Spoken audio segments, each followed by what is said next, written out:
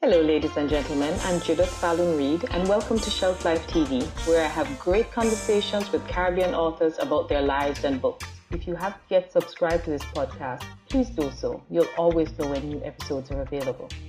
The video of this episode is available also on my YouTube channel. Please subscribe to my YouTube channel and check out my website at jfallonreed.com. Also, check out my other podcasts on your favorite podcast platform. Now it's time to share what's on my shelf. Welcome to Shelf Life. My guest today is not a Jamaican. She's from the Cayman Islands. She lives in South Florida, but she still holds on to her Caymanian roots. She's the founder of K-Writers, a group of Caymanian writers, and she spends a lot of her time helping other writers like herself to get their books published. She's an author, but instead of writing just about her Caribbean experience, she writes about crime novels. Now, that's unusual for our Caribbean writers. Join me as I chat with Elkie Ferrer. My guest, as I told you, is Elkie. Now, Elkie, so good to have you with me. I told them you're not Jamaican, you're from Cayman, but you're like one of us. Yes, absolutely. I'm so pleased to be here. Thank you so much. I know we've been wanting to do this for a while, so I'm so glad that we've been able to make it happen. Well, tell my guests about yourself, right? I mean, I know you're from Cayman. We met years ago at the Cayman Book Fair and kind of became instant friends, really. But I don't know much about you in terms of, except I know you came from Cayman. Where in Cayman are you from? Tell me a little bit about growing up in Cayman. Sure. I grew up in Savannah, which I absolutely loved because it's sort of more in the country, as they say, which was fantastic. And I went to school in town. I just loved growing up on a small island. My stepfather's English, so I had sort of like a mix of both worlds, so to speak. And then I was basically born and raised there, had never lived anywhere else until 5 years ago. And then I moved to the United States, Florida, and it was not what I expected at all. So it was a huge adjustment. It never is. It never is. It was a huge adjustment for myself and my kids, and my husband at the time moved there to be with him. So we have 2 kids together, a boy and a girl, 16 and 8. And when I actually moved here, I started writing full time, which was something that I wanted to do. As you know, in Cayman, I was sort of doing it as a side business, and I wanted to shift and do it full time. And I had that opportunity to do that since I moved to the States, and I am absolutely loving it. I did freelancing for a little while, and then I shifted to just writing books. And then I kind of stumbled into coaching just through. Stumbled. Yes, literally. I mean, I like to joke that I stumbled into every part of my writing life outside of writing books, like freelance writing. It was just stumbled into it, just trying to promote other writers. And the person sort of said, here's a contract, you can work with us. And I was like, well, okay. Nice. So that was sort of how why does that never happen to me? So it was funny. And then the same with coaching. I was just trying to help connect other writers and all that. And then people just sort of, I kind of got to know, because, Cayman is such a small island, and people just kind of got to know me as the person to go to for help with writing or getting your book out there. And it just kind of morphed into that. Wow.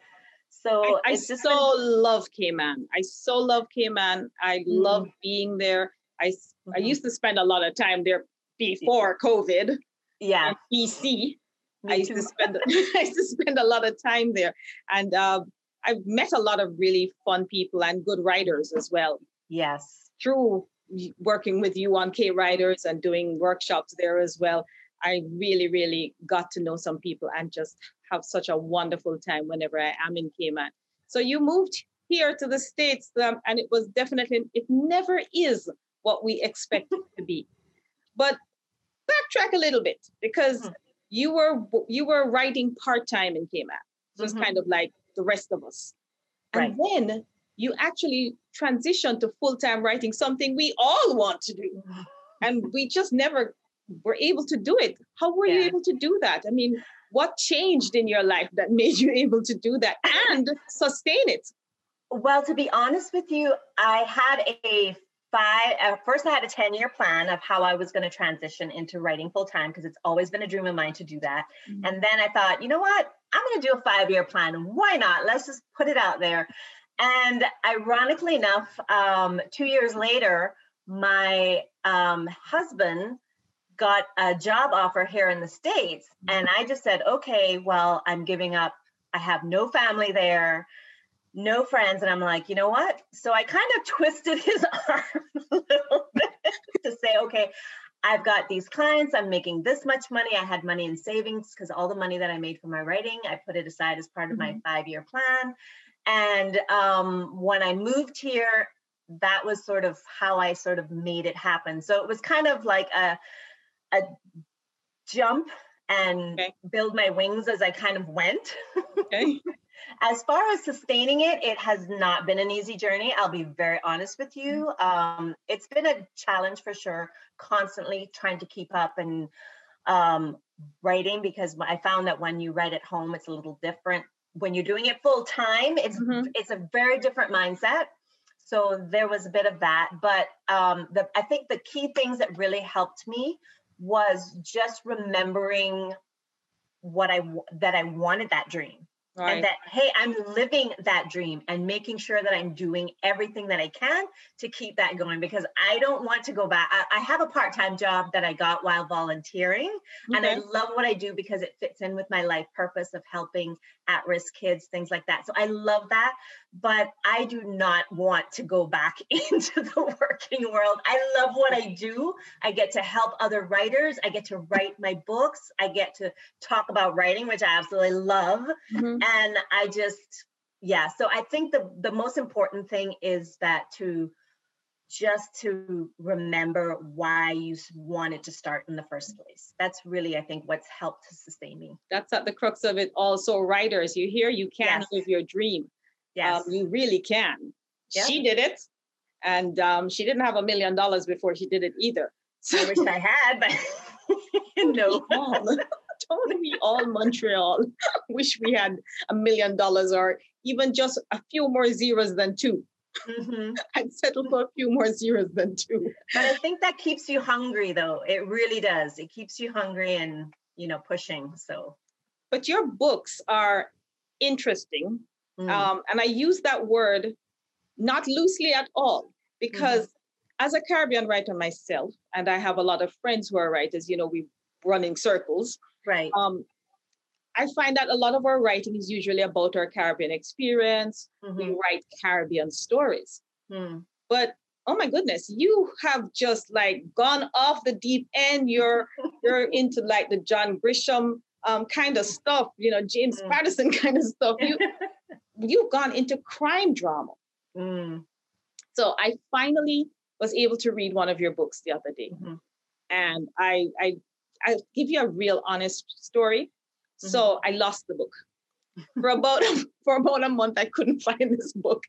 And I searched everywhere because I was at a crucial point in the book. And I'm like, oh my gosh, I can't not know what happened next. I can't make it up, in a regular Caribbean story, you could basically tell, our Caribbean experiences are similar. So you kind of know what the drug don is going to do, or you kind of know what the criminal is going to do. But this is not that kind of book at all. This is your regular crime drama where you really want to know who did it. It's a who done it. Yeah. So what got you into that genre of writing? How did you get into writing, first of all? And then what got you into that? Sure. I have always wanted to be a writer. From the time for literally as long as I can remember. And I'm dating myself here, but my parents actually got me one of those ribbon typewriters when I was 9 years. Yeah. When I was 9 years old. So that's how long. And I finished my first book when I was 12. And I think for me, it's always something I wanted to do. So that's kind of how I got started into it. I loved reading. Nancy Drew were my absolute favorites. I like Nancy Drew. Yes, I love that. And then as I got older, I kind of shifted into historical romances because I love history and just learning about different cultures and, you know, sort of how they came to be where they're at. And I also love, so it's kind of a mixture of different things, psychology and what makes people do what they do and make the decisions that they make. Because sometimes, you know, the most ordinary people do these extraordinary things and you think they must have just woken up one day and just gone crazy, but it's not. It's a slow journey and process. And I just found that whole part of it really fascinating. So that's kind of what drew me into the genre. But I never intended to write romantic suspense at all. It's kind of one of those where I kind of stumbled into it, like everything else with my writing.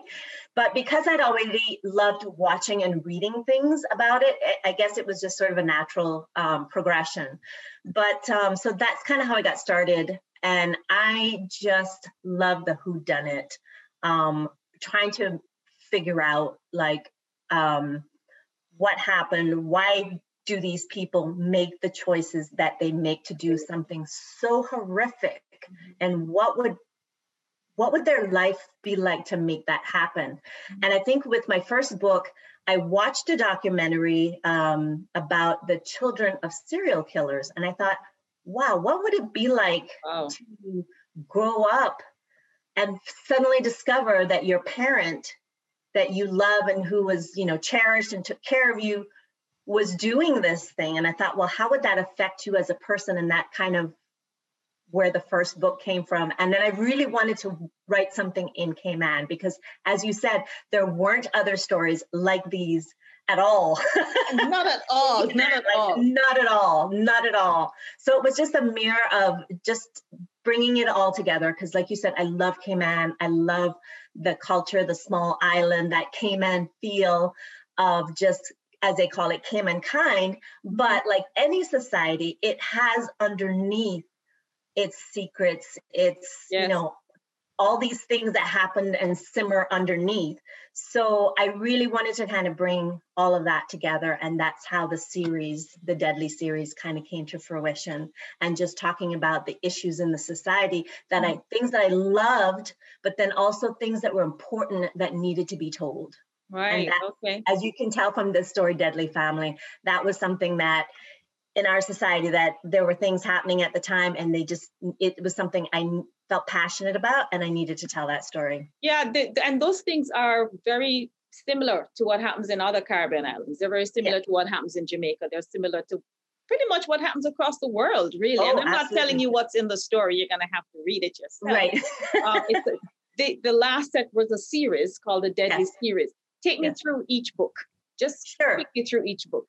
Absolutely. The first one was about the daughter of a serial killer and her journey to sort of discovering herself and coming to terms with the fact of all of these things that her mother did and the life choices she made. She decided to become an inspector to solve crimes and help people. So, you know. That's Angel's mother. Yes. Okay, I recognize Angel. Yes.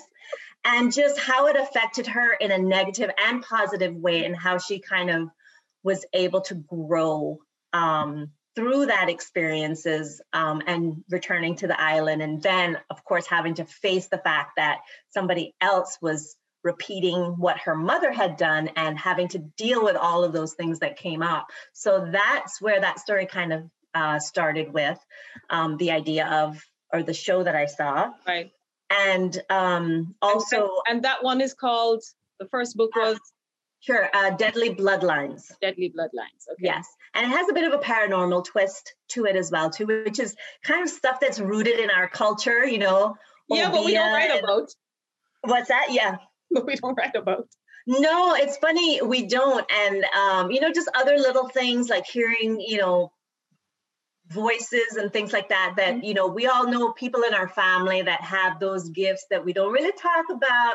So there's a little bit of things like that in there as well too, that I wanted to incorporate.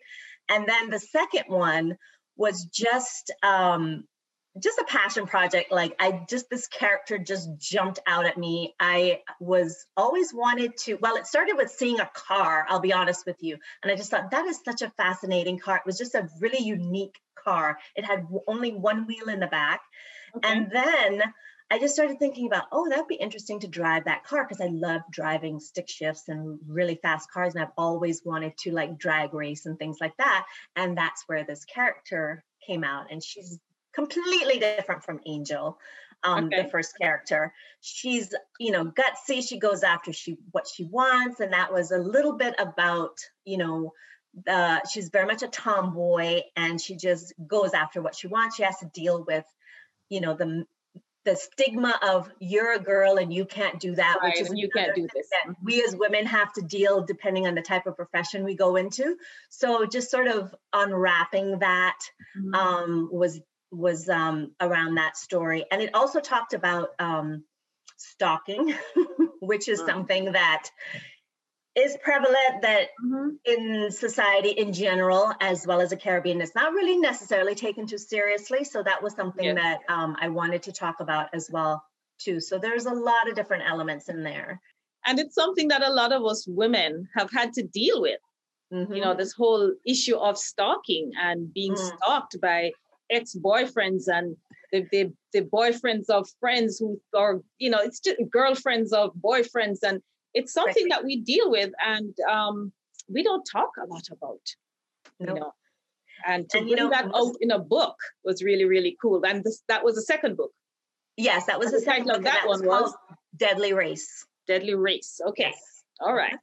And the third one, which is this one, which is Deadly Family, was, oh my gosh, it was so emotional to write. I can't tell you how many times I broke into tears and just anger, frustration, I'm sure. Okay, let me stop you right there, because when I read the first chapter, I was like, what in the name of God is going on in this woman's head? Everybody thought that. What's happening in your head, Elkie? What is going on? That was what I thought. I'm like, oh my God, this is a real crime novel. This is straight out of what's that show that used to give me nightmares? When I remember it, I'll tell you. The one where the FBI people are always trying to catch these killers. Criminal Minds. Criminal Minds. I love that show. Yeah. I used to, until it started giving me nightmares. Yeah. This book was straight out of Criminal Minds. I could see the characters. I could see the crime. Yeah. It was straight out of Criminal Minds. So how did you get to that? I'll be honest with you. It was just really, I wrote it out of frustration of the whole situation, because there were cases that were going on in Cayman at the time. And the book basically morphed on its own. It was never really intended to be quite this dark. But I think, to be honest, I mean, it is darker than anything I have ever written, because the other books were dark, but not this dark. And I had to call friends and say, you can't read that. You can't handle this book. I wish you had told me that. And especially the first chapter, because I just debated on whether to start with this, because it is really like horrific. You're there with the killer in a, you know, the dead body, and the scenes, the torture scenes were really, and I think for me that came out of my anger at these people who would do this. Yeah. And just how that would affect an individual, and sort of jumping into the criminal's mind and trying to understand like why they're doing this. And just, you know, they had been pushed to the point where nobody was helping them to get justice, so to speak. Right. And, you know, they just felt, I have to take this into my own hands. I have to deal with this. And the way that they handle it was not good in any way, shape, or form, but it was just sort of like, and also highlighting, these are the things that can happen to individuals when traumatic things like this happen to them. And I think, like I said, it was just, for me, writing the scenes were so emotional, but it was just my anger. Like, if it was me, what would I do to this person? And it was like, ugh. So a lot of it, I'll make sure not to cross you. But very, very, very well written. I mean, like really drew me into the story, drew me into the characters. And because I know Cayman so well, I could actually see the locations, which was really cool for me. Because a lot of times you read books written by, you know, novelists, especially crime books, and you really don't know where that is. You know, you kind of have to imagine it. But for me, knowing Cayman as well as I do, it was just being able to pinpoint exactly where certain things were happening in the book. How have people taken to your crime novels? Do you find that your audience is largely a Caribbean audience, or is it just a wide audience of people? Because crime novels really do, you know, appeal to a wider audience. Yeah, my first fans definitely were from Cayman, without a doubt.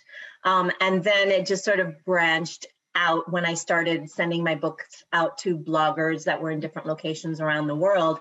Then I started to build a fan base in the UK, here in the US, obviously. So, but I would say my core fan base is still from Cayman. And I've just been so wonderful, because you never know how your community is going to react to what you write, because it is so different. And I think they love that I'm talking about things and places and people, like they could recognize some of the characters and people that they knew, that kind of stuff. And some were, but surprisingly, it was really nice that quite a few were like, yes, this was a serious issue that needed to be talked about and needed to be discussed.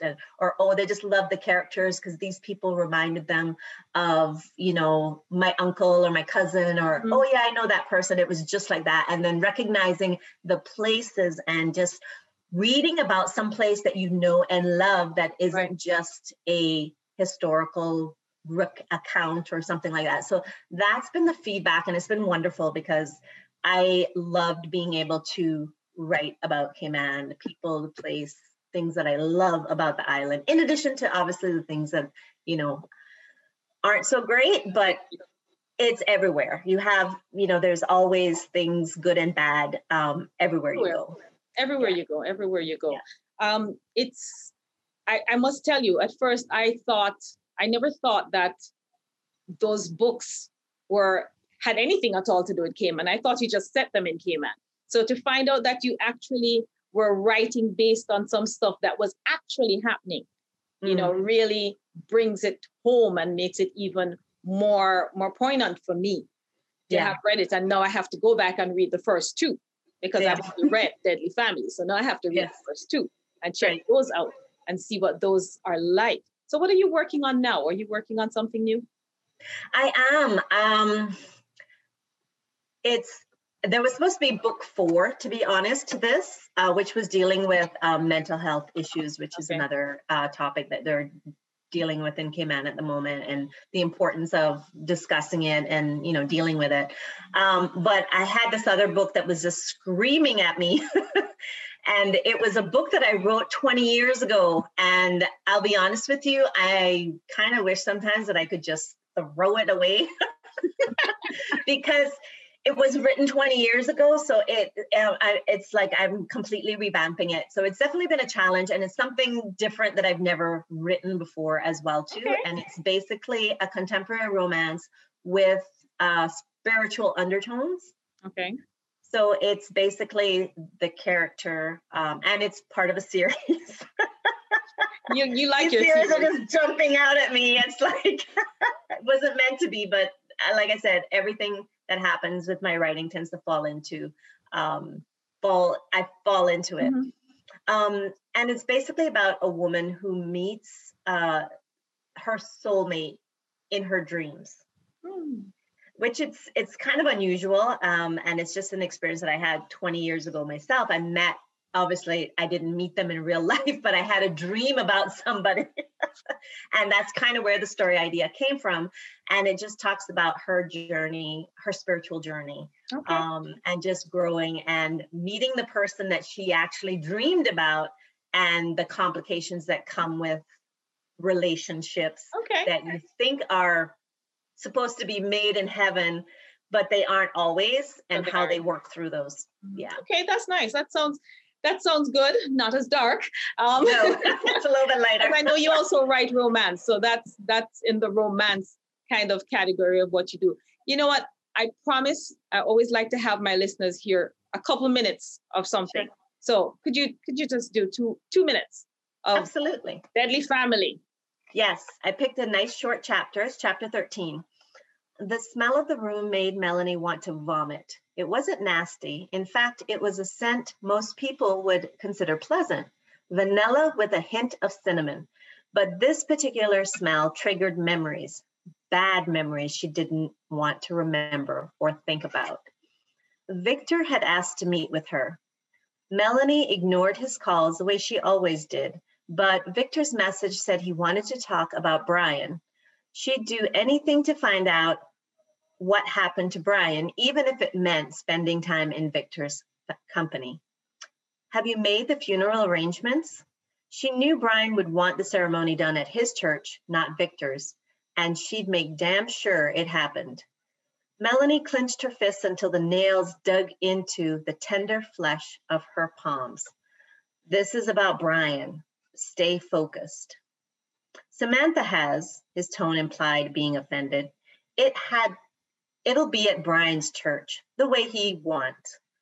She relaxed. So, why the meeting? We need to discuss Brian's business. Melanie stared at him in disbelief. His son wasn't even buried yet, and already he wanted to get his grubby hands on the business? You mean my business, don't you?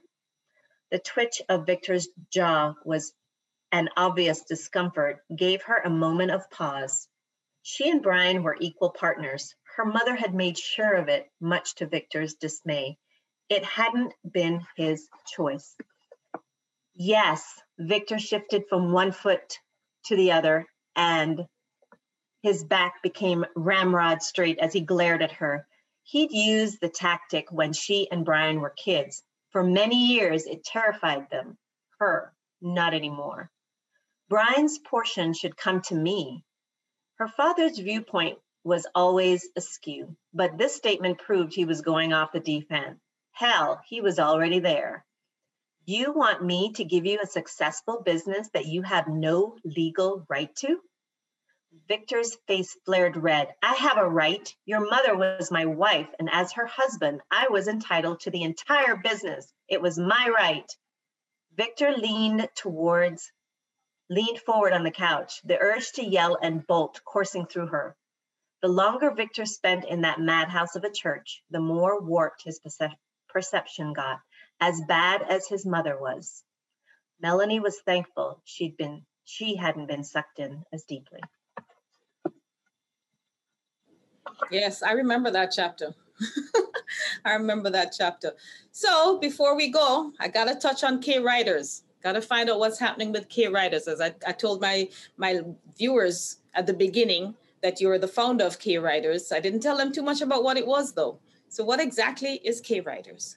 Well, K Writers started out as my way of wanting to connect other writers in Cayman to each other, and then just to share resources to help each other to build a writing career.